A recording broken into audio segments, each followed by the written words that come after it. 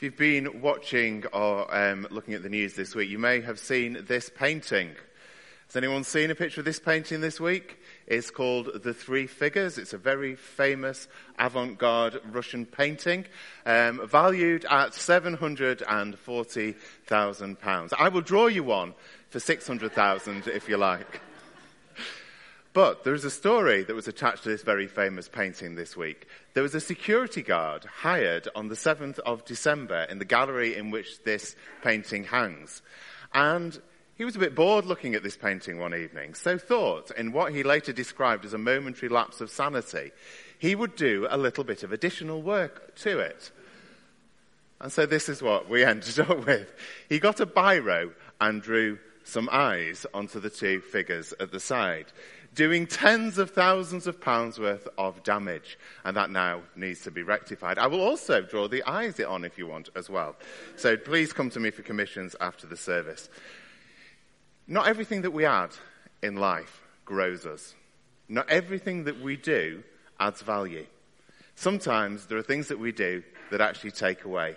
And we actually have to be really careful that what we're doing in our life is the right thing.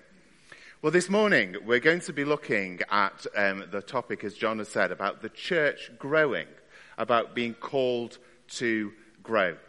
Now, the term church growth sort of came about in the 1960s, both in the UK and in the US. There were people who started to realise that the church was struggling to sort of engage the generations coming up. And so there were people, church leaders, who became passionate about church growth, about seeing new people come to faith in Jesus.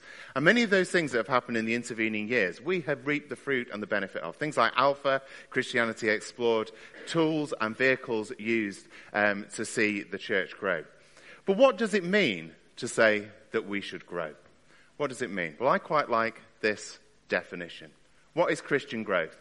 Well, it's entirely a matter of the growth of life. Specifically, this life which must grow is the divine life, the life of God. We see the growth in the life of God in our church, in our individual lives. Now, growth in anything in life doesn't just happen, does it? If you buy a plant, if you want it to grow, you have to water it and put it in sunlight.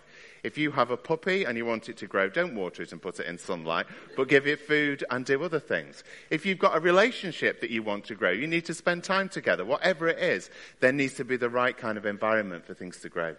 So it is with the church. So it is with the disciple of Jesus. We need the right food in order to grow and the right environment in order for the Christian faith to flourish. So if you've got a Bible with you, do you want to turn in God's Word? We've got 3 readings this morning. They will all appear on the screen as well. So the first one is from Luke 13, 18 to 21. Just a reminder as well, we do have some lovely new church Bibles that are over by Richard over there. Do pick those up as you come in. It'd be great to get those in use rather more. So this is the first reading. This is from Luke 13. And it's the parable of the mustard seed and the yeast. Then Jesus asked, "What is the kingdom of God like? What shall I compare it to? It is like a mustard seed which a man took and planted in his garden. It grew and became a tree, and the birds perched in its branches." Again he asked, "What else shall I compare the kingdom of God to? It is like a woman that took yeast and mixed it into about 60 pounds of flour until it worked all through the dough." And then a couple of readings from the book of Acts. Acts 2, just 2 verses 40 and 41. With many other words he warned them and pleaded with them, "Save yourselves from this corrupt generation." Those who accepted his message were baptized, and about 3,000 were added to their number that day.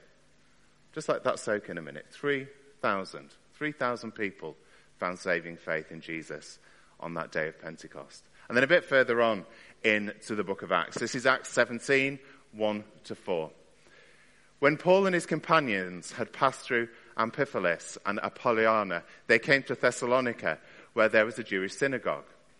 As was his custom, Paul went into the synagogue, and on 3 Sabbath days he reasoned with them from the scriptures, explaining and proving that Messiah had to suffer and rise from the dead. "This Jesus I am proclaiming to you is the Messiah," he said. Some of the Jews were persuaded and joined Paul and Silas, as did a large number of God-fearing Greeks and quite a few prominent women. Let's just pray, shall we, as we look at God's word this morning.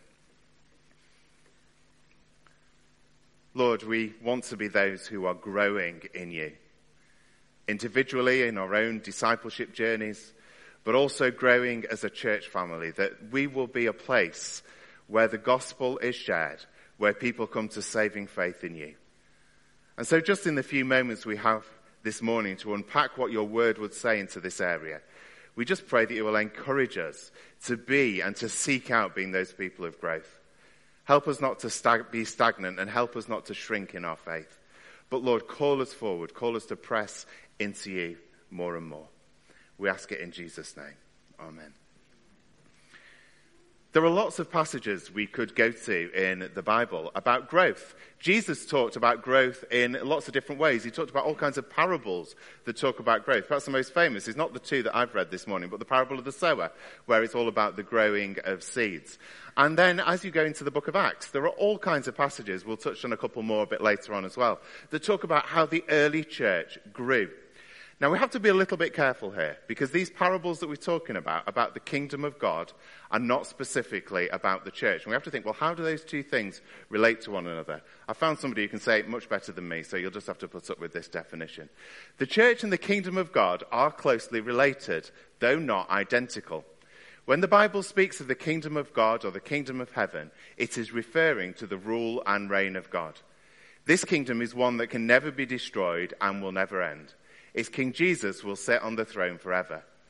The church is the people of God who live under Jesus' loving rule now, while waiting for the realization of God's kingdom in the future. So what we can say is when we look at kingdom parables, we're looking at something that applies to the church now.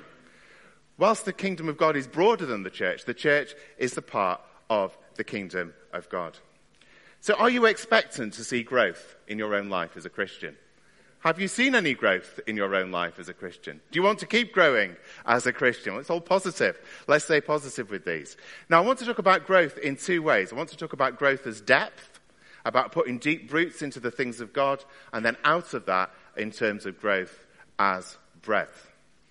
Now, we have a conifer in our garden, and it was raining, so I'm afraid I haven't got a picture of it. But this conifer will have to be taken down, because what's happened over the winter is it's gone from being like that to being like that. It's doing a Leaning Tower of Pisa impression. And sooner or later, it will fall over and probably take a fence panel with it. Now, we'd rather it didn't take the fence panel, so we'll chop it down. The roots have failed. It has not been kept strong enough rooted into the soil. A flourishing tree needs deep roots. If a tree is going to grow and survive, it needs to go deep and deep and deep down. Now, when a mustard seed that Jesus is talking about, now a mustard seed is about 1 millimeter across, minute. When you plant it, it grows into a tree. Now, I'm not talking about the mustard and cress that you grow on your windowsill. You have to get that out of your mind. We're talking about a mustard tree that when it's grown will look something like that. And because the climate in which those trees naturally grow is very dry, their roots go deep, deep, deep down to get nutrients. And they spread out so that in the dry weather they can stay fed. When things get stormy, they don't fall over. And so it is with us as church. We need to go deep into the things of God so that we do not get buffeted around.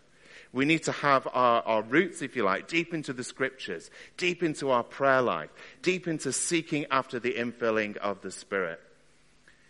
You see, a shallow-rooted Christian, a shallow-rooted church, a church whose faith is not deeply founded. Actually, as soon as societal change comes, as soon as something comes on the horizon that rocks us a little bit, we start to do the conifer thing. We start to tilt over rather than being like the mustard tree. Now, in the case of the parable of the mustard tree, the seed that Jesus talks about, the seed of the kingdom, is that initial faith when we first step out. That's the kind of parallel that Jesus is talking about. Now, many people in Jesus' day thought, well, when the kingdom of God comes, what will happen is the Messiah will come as a conquering king. He will come with his big armies. He'll kick out those nasty Romans and everything will be wonderful. What does Jesus do? He comes and he says, it starts small. It starts as your heart turns to Jesus.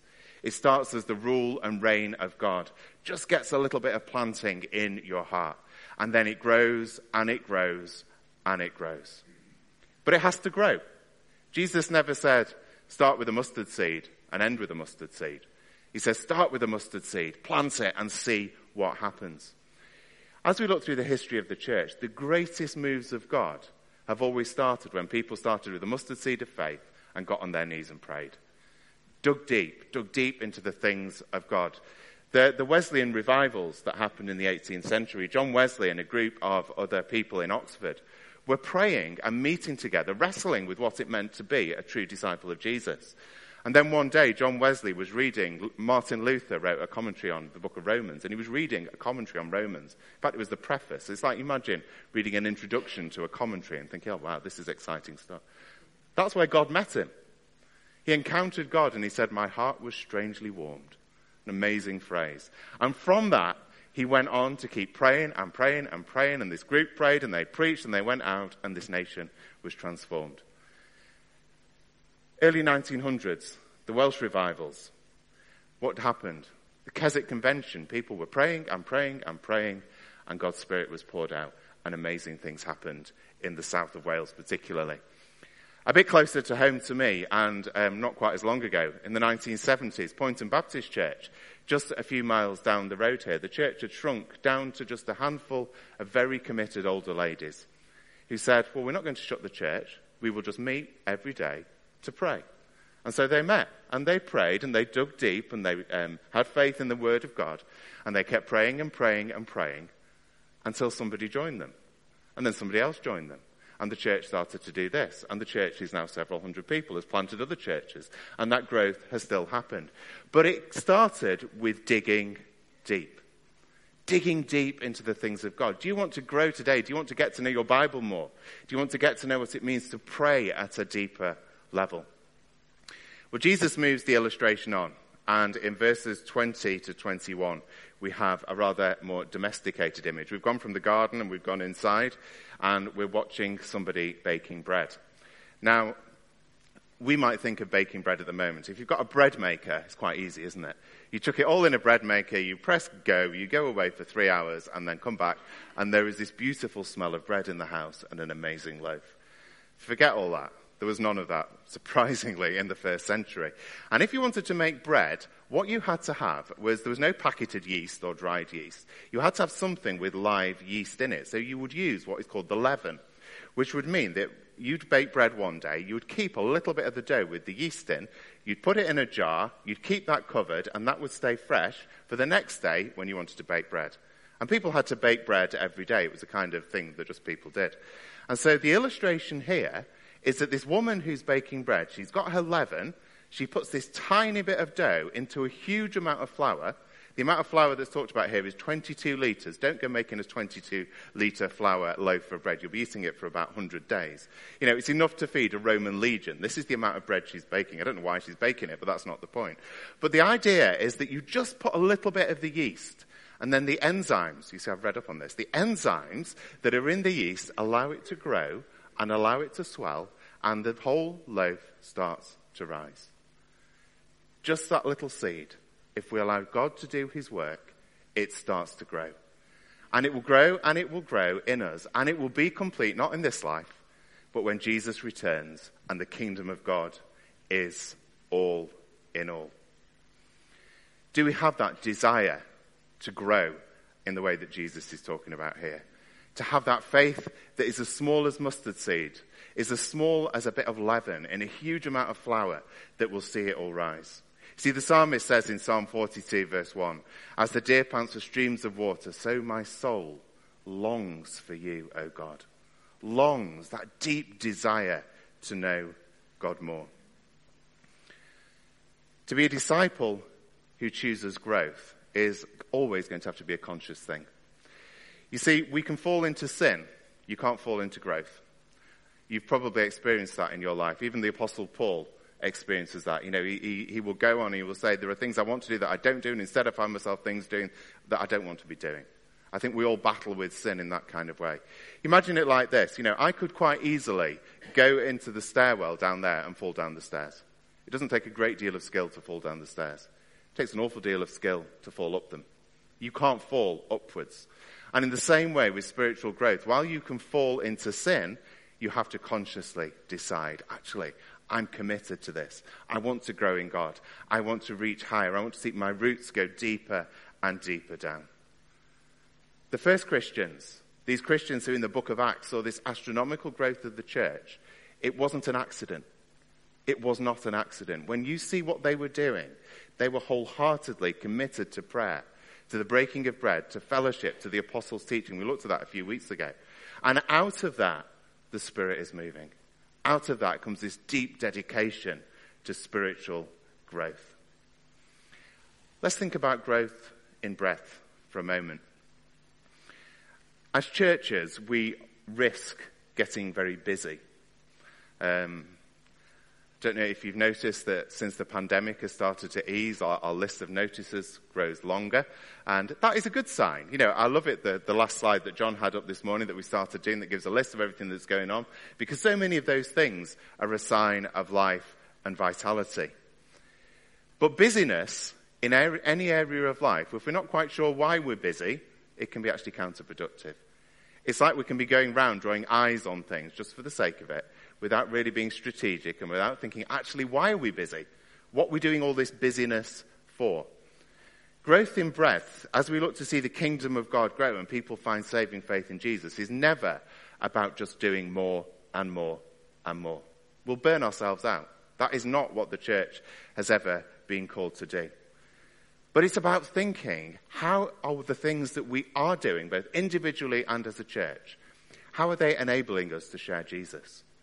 How are those things that we're doing being used so that Jesus can become more well known? So that the gospel can continue to be shared? You know, a growing church, if we want to be a church that is growing, a healthy church is one that knows why it's doing what it's doing and what it's doing it for. You know, we're not just doing random stuff, but we're being really careful about what we do. As the mustard tree grows, as that tree grows, the birds come and sit in its branches. It becomes a place of gathering for the local birds. Now, our next door neighbour has a silver birch tree in their garden, and it is a gathering place for noisy pigeons. And they all fly into it when our dog runs down the garden barking at them. And it's a bit of a place of safety. And in some senses, I quite like that image. You know, the church is a place of safety for those who come to us and say, actually, we want to come to the place where God's priorities are lived out. And that is all true. And a growing tree is a place where actually God's priorities and purposes can be lived out. Are we passionate about seeing people become have faith in Jesus, becoming Christians, becoming Christ followers? We need to live this stuff out. We need to become that place where people can come safely into our gatherings and feel welcome and feel loved. Last week, if you can remember back, we were talking about prayer. We were talking about how we need to be those who pray bold, audacious prayers, not to give up on prayer. You know, if you've got somebody in your family or a friend who hasn't become a Christian and you'll long for them to find faith in Jesus, don't give up praying. Just keep praying and praying. The week before we talked about how as a church we need to be filled with the Spirit and this sort of image that actually the Spirit is always being poured out on the church. We just sometimes drift away and don't get the full flow, if you like, of what the Spirit is doing. And when all these things are in place, when all the things that the church in the book of Acts was doing, then I think scripturally it's very reasonable to think actually we will grow too. We will start to see people come to faith in Jesus. If we do what the early church did, the Spirit is the same, God is the same, God has not changed, we will see the growth that was talked about in the early church. The book of Acts talks about growth rather a lot. I won't read all those references out.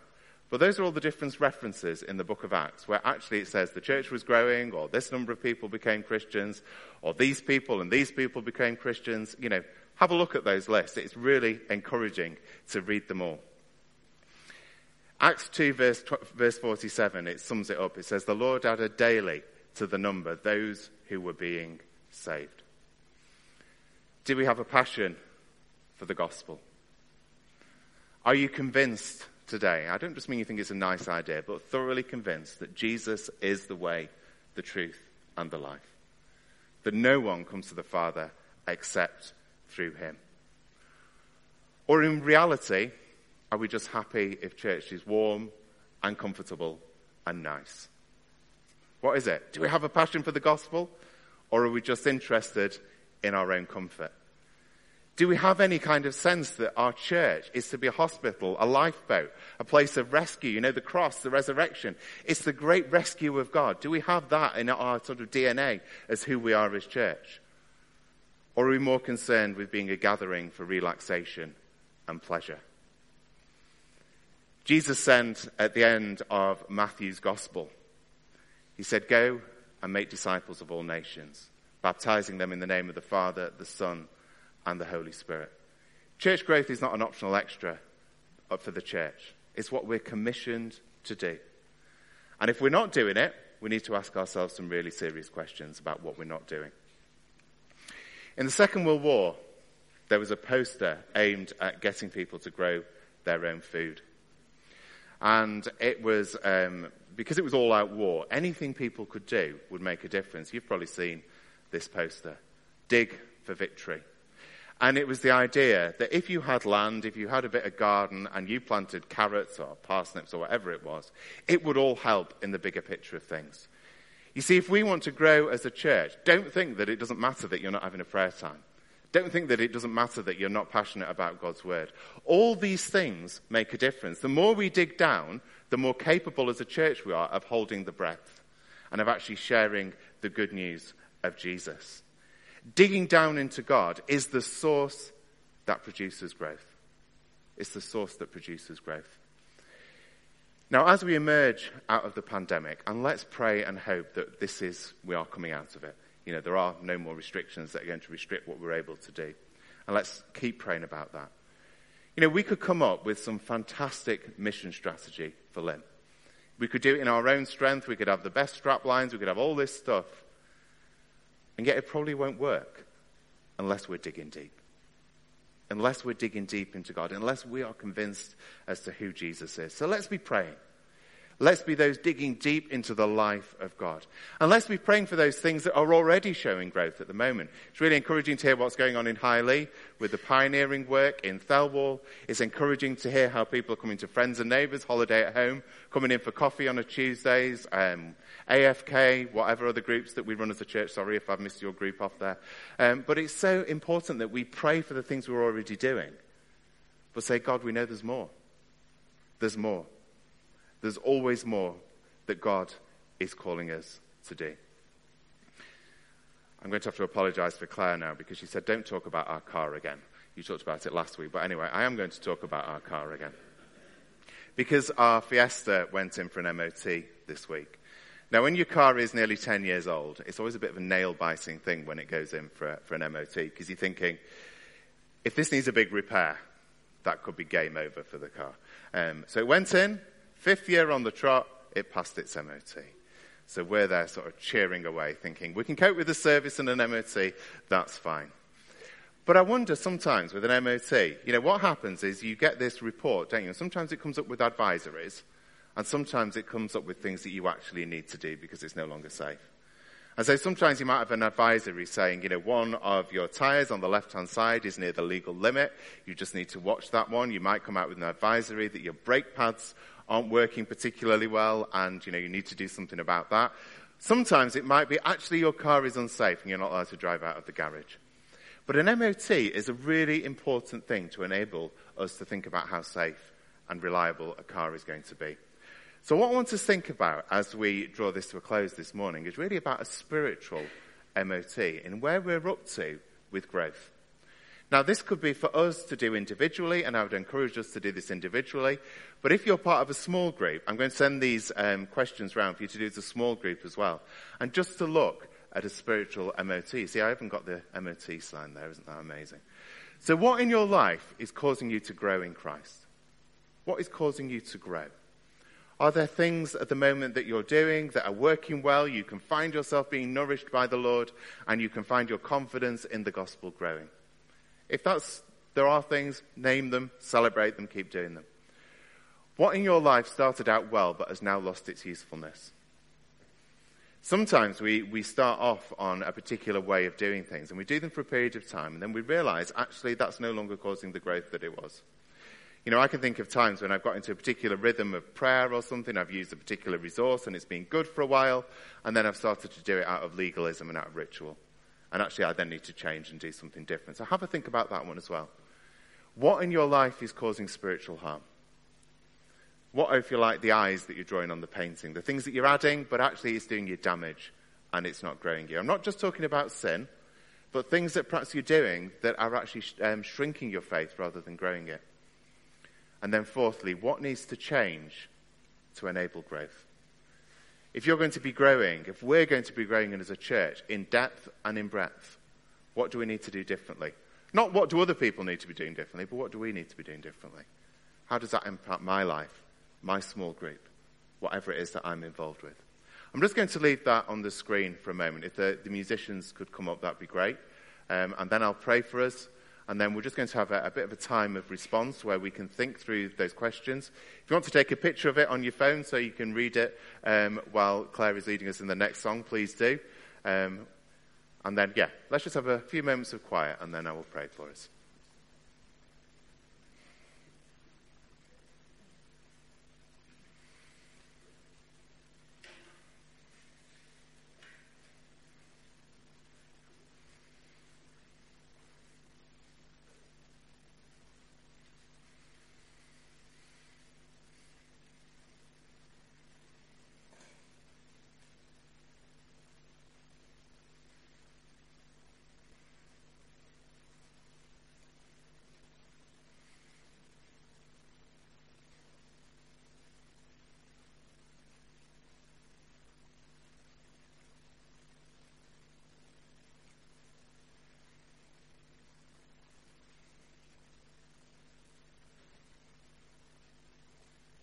Lord, you call us to grow. You call us deeper into you. Your word is full of accounts of people who had a deep longing in their heart for more of you in their lives. As the deer pants for the water, so my soul longs after you. Lord, I want to pray that you would give us a deeper longing today for you, that you'll help us to dig deeper into the things of God, the things of the Spirit. And Lord, we want to see more people come to know you as Lord and Saviour. We long to see the good news spread.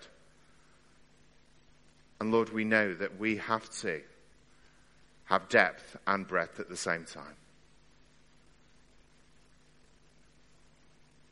Lord, draw us back to yourself. Help us to return to you. Thank you that whenever we turn our hearts in your direction, you are always there, welcoming us, loving us, pouring out your grace and your mercy into our lives.